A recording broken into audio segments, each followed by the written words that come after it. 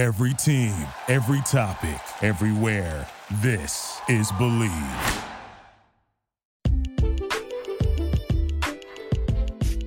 What up, TCK Potters? This is episode 176 of the Candlestick Kids Fantasy Podcast.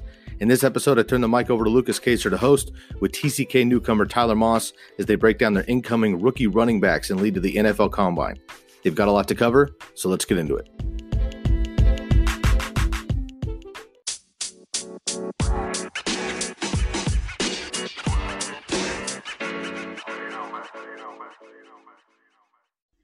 Alrighty, good Tuesday morning, everybody. I think that's how I want to start it off. If you've noticed, the laundry's still in the back. We recorded these all on the same night, so just don't be alarmed. I don't have the same clothes in the same spot a week later. Don't worry about that. The shades is back. He took them off for a little bit before this, but he got them back on. We're good to go. Hell no, I didn't stay on forever. Oh, yeah, good point. Yeah, you're right. So live on me. We got running backs now. If you play Dynasty Leagues, you are selling the farm for these guys right now for who knows what reason, because I have some interesting processes about how I've kind of approached this offseason, or about how I've kind of developed my thoughts about it. But that's not the point of the video. We're just going to get in strictly to the rookies. As you can see, up, down, side, below, I don't really know where I'm putting these rankings on the screen, but you can see our tiers. So obviously my tier one is the same as his added one guy. And I am not going to disagree on that because I'm kind of on the fence. But I'm not changing these too much because post-draft, like literally the day these guys get drafted, we're going to have boom, boom, boom. Like we're going to know. So now is just strictly based off talent and maybe potential landing spots. So we're just going to hop right in. First guy, DeAndre Swift. Kind of the consensus 101. Yeah. I don't want to say I'm super pumped about him. I just haven't found anything to take him out of that spot. It's kind of the way I'm approaching it. And until I find something like for sure, I don't think I'm going to move him out of there. So we'll start off. He's the Georgia running back, but he's not the Georgia running back. He's one of the Georgia running backs. He has been his whole 3 years in his career. Shared this year with Zamir White. His freshman year, he basically shoved Todd Gurley, or it's not Todd Gurley. Chubb and Sony Michel. He's like, hey, I'm the pass catcher, and just totally took over as the pass catching back. So that is promising. Sophomore year, I don't know who it would have been, not for sure. But he is just sitting there. He has dynamic. I think dynamic is the biggest word to give this guy. Basically reminds me of Alvin Kamara, and I know that's a very lazy comparison, but I think it's just he's a playmaker. He's not going to be an every down type of guy. But the amount of those we have in the NFL now are very slim to none. And if we have them, they're good for like a 2-year gap, and then their just bodies are torn just because that's how it works. It's just the NFL. So as you can see, my tier one is DeAndre Swift, Cam Akers, Jonathan Taylor, J.K. Dobbins. His is Swift, Taylor, Akers. So starting with Swift, what do you see with him? I see 3 down. Okay. You agree, but he does everything. He can pass block. He can catch. He can run. And NFL coaches are going to want to consistently stay with one guy. Obviously, some can really effectively use multiple, but they want to go with hot hands and they want to go with consistency, and they want to put their quarterback in a position of comfortability around guys that he knows and trusts. And I think Swift is just an excellent sidekick for a quarterback. Not that he obviously is under a quarterback, but you put him next to a guy, you're going to get clear blocking from him. You can trust as a quarterback that he's going to be there, have your blind side. He can catch the ball if you throw it to him. He's got really solid hands, and obviously he does damage in the run game. I think he has a switch in him that can turn from power running to elusive running at any point. Specifically, the Florida game, I'm a Gator fan, so watching that, he was stopped early, and that's with him trying to use his elusiveness. He started using power, and it was a completely new running back for me. So I think he has so many different levels, and he's so dynamic as a running back. It's a clear 101 for me. Yeah, so I think I'm interested to see kind of how it plays out, because obviously this is related to the Combine. It's Combine week. I'm not for sure what day they actually run and stuff. This is Tuesday. It could be today. I just know it starts this week. So we're going to get these out this week. He's not going to test out the roof in terms of – because when you the general Twitter landscape come combine time, if you're me, I'm getting data for everyone because I follow everyone from top to the bottom of the list. I'm getting it all. But the general Twitter, you're seeing who was the best running back, who won the 3-cone, who ran the best 40. You're not seeing every single thing. Swift is not going to be the best, I don't think, in any category, personally, just because I think there's a couple guys down here that are going to be just as good, if not the same or better. But I think Swift is nothing wrong with him being the 101 all the way down to the 103 in terms of his running backs. It's just so good. Mm-hmm. So obviously, like we said, draft capital is going to matter. We'll talk about that a whole nother time. We'll move right down. My number 2 Cam Akers, and you have Jonathan Taylor. Obviously, all one big tier. So I don't see much difference. Kind of with these guys, I guess we could say there's one thing with all these guys that's kind of making their no clear RB1 right now with no draft capital. So obviously with Swift, people don't know if he can be that 3-down back because he wasn't. This is the way Georgia runs their running backs. They've always done that. Mm-hmm. You come down to Jonathan Taylor, the thing is, can he contain a full workload now even more, like in the NFL, just because he had 952 carries, I believe, in 3 years. He was there for 3 years, yeah. So somewhere around those lines. So people are just kind of concerned if he can even be a workhorse just because his body can take it. You can't take that many hits. So, I mean, we'll see. I haven't, looked into, if people have – who's coming with what amount of carries and how that's translated. I'm not too worried about that because I know he's a beast. I watched a lot of Wisconsin games. He would have smashed every single record if he returned for this year. He got top 3 in all the categories, and he played 3 seasons. He didn't even play a 4th season. So he's a beast.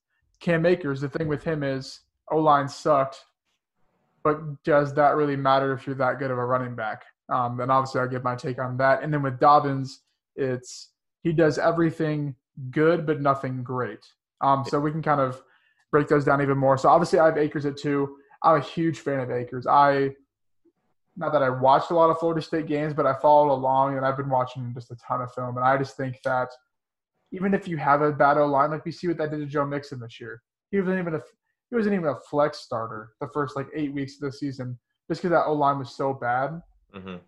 Cam Akers, Florida State was ranked 118th out of 130 O-lines in the college football landscape via PFF. Obviously, I mean, that's awful. For Florida State, you'd think that'd be not a primary recruitment spot, but you think they'd be able to piece together at least a top 50 O-line squad. Didn't happen. Cam Akers still put up over 1,000 yards, still beasted, still just showed that just overall good running back game. And to me, he literally did what DeAndre Swift did in a worse O-line. I don't know. But the one thing I do know about Akers is he's not going to get the capital these other guys are. It's just how it is. It's going to be. So as much as I have him at number 2, that's not saying come draft time I'm drafting him at the second running back, even though I think he has more potential than a lot of these guys. So I'll give your thoughts on Akers, and then you can transition into Taylor, and I'll respond to you. Absolutely. Obviously, I love Akers. Hard to be a Florida fan and love a Florida State player, but, I mean, he's absolutely electric. Coming out of high school, dominant. Couldn't do much in college, but what he was able to do, I mean, he eclipsed 1,000 yards with obviously 118th offensive line. Sometimes he struggles to make plays, but how much of that can we just chalk up to the line? Yeah. I think he has really, really great hands. He was very dynamic for Florida State. Again, they didn't have much talent going on the offensive side. He had to be a multi-purpose tool. And I think this is going to help him as a running back, because if you get him behind even a half decent O-line, I think with his ability to make plays with nothing, what he's going to be able to do with anything is it will turn him into a really electric running back. And obviously, unlike quarterbacks where we want the underrated guy to kind of fall a little bit because then he gets a really, really premier landing spot. Running backs, it's tough to see them fall because they're so capital dependent. But I don't see him leaving day 2 without a team. I think scouts will see his abilities, and they'll take the chance on him because he could really be electric for an NFL team. A lot of uses you can use him as. Really dynamic running back. And then obviously we go down to Jonathan Taylor. We look at the college numbers all the time, but we don't even take into account how many hits he was taking in high school and, lower levels than that as well. Because with his abilities, I guarantee you, if I look back at anything in high school for him, he was playing all 4 years. So there's constant hits and damages. But I think as a running back, he's very, very talented. And the one thing we needed to see from him in 2019, we got a lot of, and that's his receiving skills. Very much increased. Struggled in 2018 to kind of build that, really focused on it in the offseason and put it out there on the field in 2019 to put out some electric stats. I think he's a very, very good running back. He's projected 4.5, 4.6 speed. He's definitely ready for the NFL. He's got a great NFL body. He's got a great workload, and definitely a great profile for an NFL team to want to look at him. Really, really talented running back. Unfortunately, the damage that comes with him is a little unfortunate, but I think he can be a very, very effective starter from day one. Yeah, and I think the amount of running backs that are there long-term in the NFL as full-time workhorses is very slim. So if a team is trying to win now, trying to let's do this, let's get this guy full-time running back, this is the guy, I think. And I think with your 4.5, 4.6 speed, I've listened to a ton of podcasts from a ton of guys. A lot of people are projecting him to run a 4.4, run a sub less than a 4.5, which this is obviously that would be insane. Because Akers is gonna blow the combine. Just an overall his overall portfolio of the combine is gonna be fantastic. Everything's gonna be check, check, check. It's just gonna be that, can he do it full time? Yeah. Swift is just going to be good enough. Everyone knows he's good. There's no big thing with that. But if Taylor runs a 4.45, holy cow, it's the next level thing. Because we saw what Derrick Henry did. He turned on that next level on top of his power running, and he took over the league by storm. I'm not saying Jonathan Taylor's that, but I'm saying that there's definitely that, oh, you're here, we know you're good, but you do one thing, snap, you're here in the NFL, and I think Jonathan Taylor can really unlock that this year. And I think it's quite hard to say that a running back can carry an offense, and there's a few that can do it. Obviously, we mentioned Henry. I think Taylor has that ability to step into an offense even with a weaker quarterback and help develop a solid offense around the running game. So believe in Taylor in that. I do. I think I'm excited for him going forward. So my next guy in my tier 1 is J.K. Dobbins. You're only guy in tier 2. Mm-hmm. Like I said, he just does everything good. He's just a good running back. It's hard to be super truther 101 just because we saw what he did. All his breakout age, dominator were great. All his normal stats were great. All his film was great. Sorry, I said great for all those. All his film is good. All that stuff is good, but nothing is great.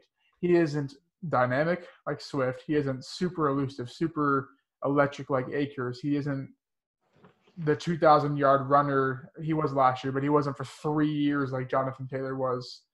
So unless you have anything that's popping out for Dobbins, I think really where you just got to put it is he's really good at everything, and some team just has to invest capital, which I think they will ultimately early day too. I think he's quite impressive running back. Obviously, his 2019 profile is far to none outside of Taylor. Real fun, quick stat: 2,003 yards was J.K. Dobbins' final yards total, and 21 touchdowns. Actually tied Jonathan Taylor in both of those. So that's kind of crazy, even to the yard dot. Not entirely too sure if that stat's backed up, but I think it's kind of funny. But I think he's a really good running back. The only thing I do want to mention on him is what he was able to do with a mobile quarterback when there was a clear threat, there was a chance that the quarterback could also tuck it and run, and what he was able to do with Dwayne Haskins in 2018. His stats did decline. Obviously, we didn't see too much from his first starting year, but in 2018, obviously didn't go over the 2,000 yards hump. That's not knock on him, but there was a clear stat decline from 2018 into going into 2019 where he stepped up with having the mobile quarterback. Goodness, escaping my mind. You got it. Yeah, so obviously what he's trying to say is 2019, his numbers were huge, whereas they weren't in 2018 with Haskins, because that team was very pass heavy with Terry McLaurin, Paris Campbell. But what he's trying to say is, can he do it with, say he falls to, I don't know, let's just say the Steelers with Big Ben. Is he going to be able to do it with a team that doesn't – like if they're running the ball, it's to him. They're not running RPOs. They're not running read options. And they also had guys like Master Teague, who's going to see a huge uptick in carries this year as the full-time back, that there was just more – because when you're going into a game, you have to game plan.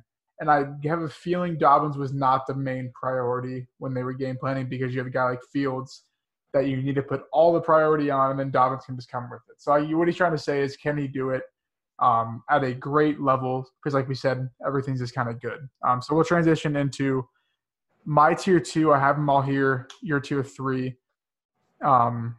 minus one guy. I think you might have added him in. But so I have Clyde Edwards-Helaire at LSU, Anthony McFarland, and Zach Moss in my tier 3. So Dwayne just posted an article on the site that I think some of you guys went and looked at. He has Zach Moss at his 101. And we're not here to argue. We're not here to argue or nothing, because this dude, he built together a statistical, like, numbers-based program. He didn't tell me that at first, so I was like, dude, are you crazy type thing. Because he has, like, acres all the way down at, like, 13. But I'm going to look at his numbers, and it'll make sense probably as we go as to why the whole production-based profile works. So, Edwards-Helaire, he, one, will not get the draft capital to be a full-time starter. We can just say that. No team's going to pass up the 4 dudes we listed above and be like, yep, this is the guy. Because I think even if a team's looking for an overall full-time starter, I think they're going to go to Zach Moss first before they come to him, because Edwards-Helaire thrives in the passing game. I didn't pull up his normal his receptions or whatever from last year, but he is a huge benefactor of the passing game. 55 receptions, 450 yards. Insane. Because when you're looking at receptions for a running back out of college, you want like 25. Like 25 is huge, because obviously there's a ton of people on the game, or a ton of people on the team that need the ball to come to them. 55 is a lot, but where I kind of lean on that is, like I said with Dobbins, teams were worried about Justin Jefferson, Jamar Chase, Thad Moss, Joe Burrow. They just kind of like not forgot about Helaire, but it was just like, sure, you can have that 3-yard check down, make me miss you running the ball, and which he did. He was fantastic at it.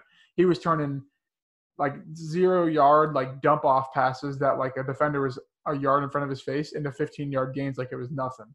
So he's just very like he's great burst, but he's very he's a yards generator, I like to say, or he is a huge utility type back, because you're like, hey, go make a play. You're going to pick him. Whereas Zach Moss needs to develop the line, needs to develop play.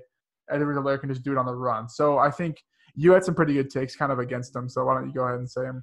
Yeah. So, gosh, I don't want to be kind of taking heat for kind of nitpicking on him a little bit, but I think in the NFL there's so much key on pass blocking, and I know this isn't a huge factor. Obviously, guys, I got his jersey behind me, can get away with not having to be focused on receiving games.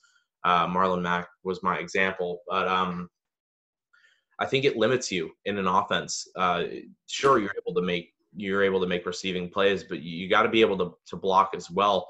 And I think there was a very, very clear weakness, to the point where Joe Brady wasn't even putting him in the backfield during clear passing plays. He was putting him out wide sometimes too. So there's some flexibility with him, but I think a weakness in pass blocking, and obviously running behind Joe Burrow means that most of your running attempts are going to come as conservative defensive play, because they're trying to play for the pass because of how threatening Burrow is. So you're obviously going to get help there stats-wise. So I really want to see what he can do on the NFL field. He's one of those guys that, I outside of everyone else where I really, really pound how important film is, he's one of those guys where I want to see what he does with an NFL team, because obviously the LSU system this 2019 season is just ridiculous.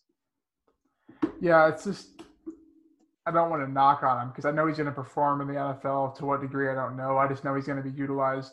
He's going to be a great rookie dynasty pick, just because he's going to have many years of this consistent production. He kind of reminds me of like a more quick twitch James White type player.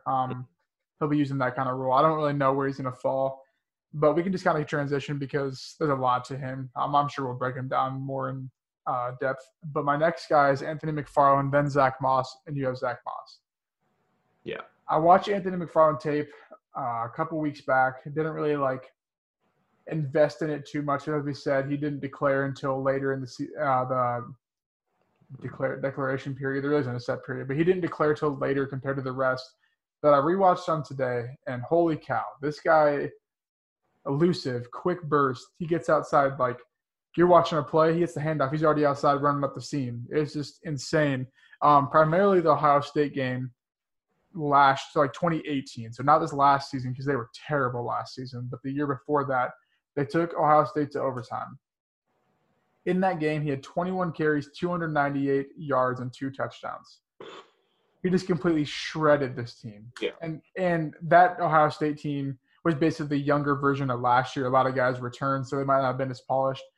But the way he just ran, it just stuck out to me. It was quick, like I said, elusive. He just got outside really fast. He just got to the zero line, the line of scrimmage. He just got back to the 0-yard line so fast that he had all this time to work with to go make his play.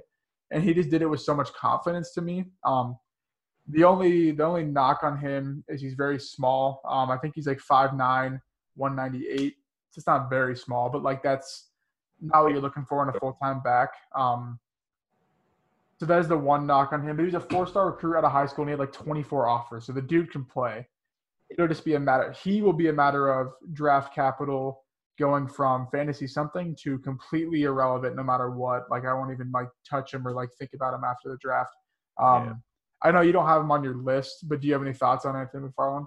Yeah, he's probably going to fall into about my tier 4 range. I believe Edwards-Helaire and Zach Moss are they deserve to be right there, touching Dobbins, but not quite there. And I do believe McFarland's a really, really solid back. Obviously, got some work to do on getting some tape out for him.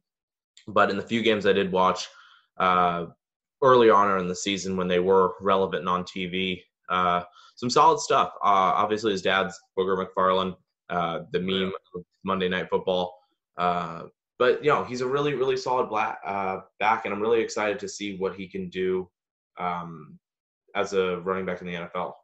Yeah, I kind of messed around with the RotoViz combine tools and the it's a box score scout. So you kind of judge the box score they had, but then you kind of put in a projected draft pick to kind of see how the comparisons go. So I put in right around pick 100, and it was a lot of comparisons of Jeremy Hill, TJ Yeldon, Shady was up there.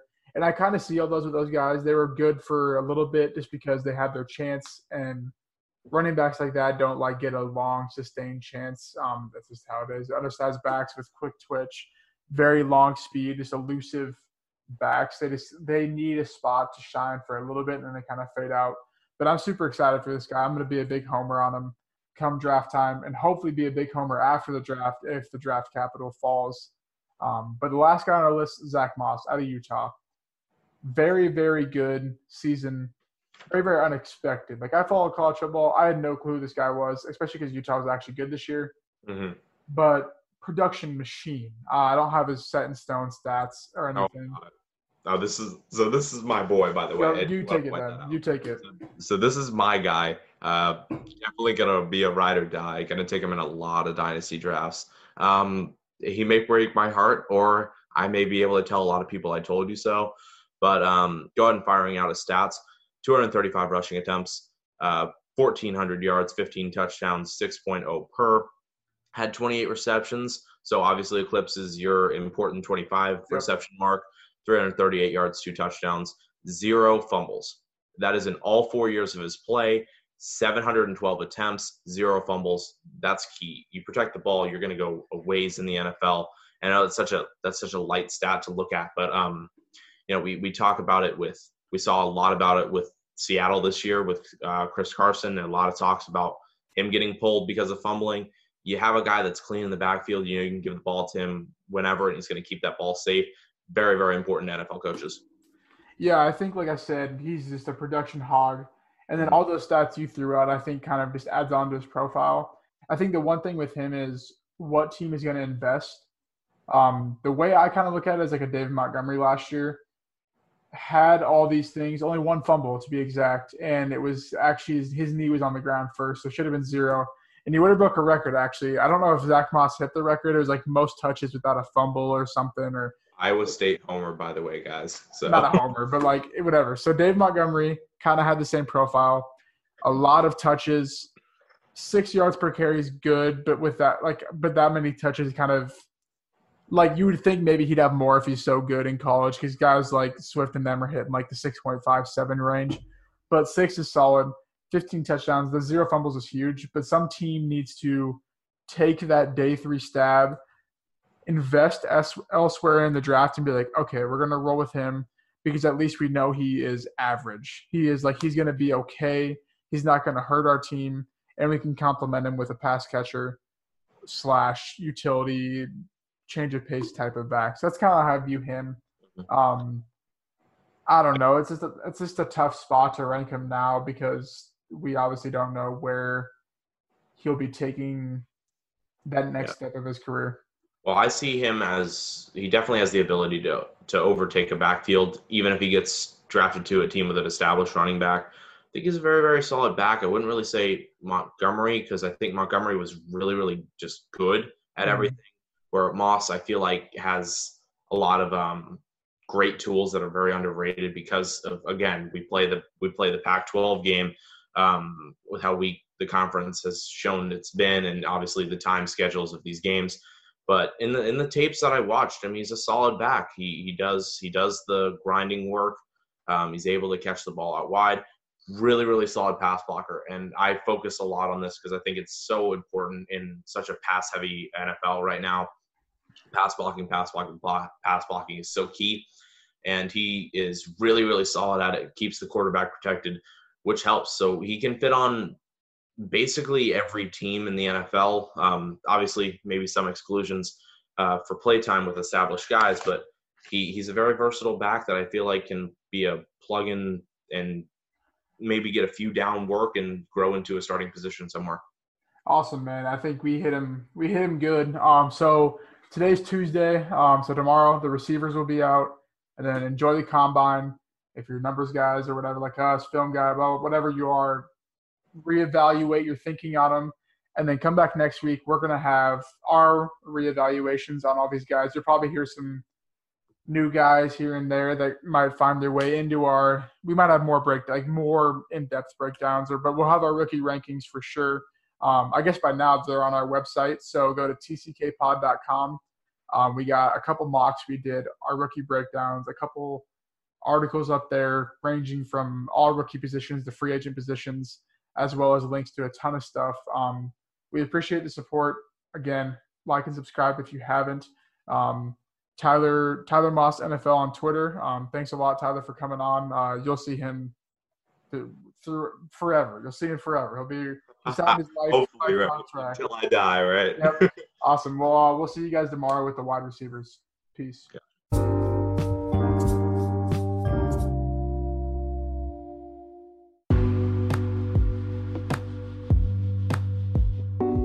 That'll do it for this episode. If you gained any value, please subscribe to the podcast and the YouTube channel and leave a rate and review for both. Also, be sure to give us a like and a follow on our social media. Visit our ever-evolving website, and don't be afraid to shoot us a DM so we can assist you one-on-one. You can find all of those links in the descriptions. Make the most of the rest of your day, and we'll catch you next time on the Candlestick Kids Fantasy Podcast. Thank you so much for tuning in. For Lucas Kaser and Tyler Moss, I'm Sky Guasco, and we are out of here. Thank you for listening to Believe. You can show support to your host by subscribing to the show and giving us a 5-star rating on your preferred platform. Check us out at Believe.com and search for BLEAV on YouTube.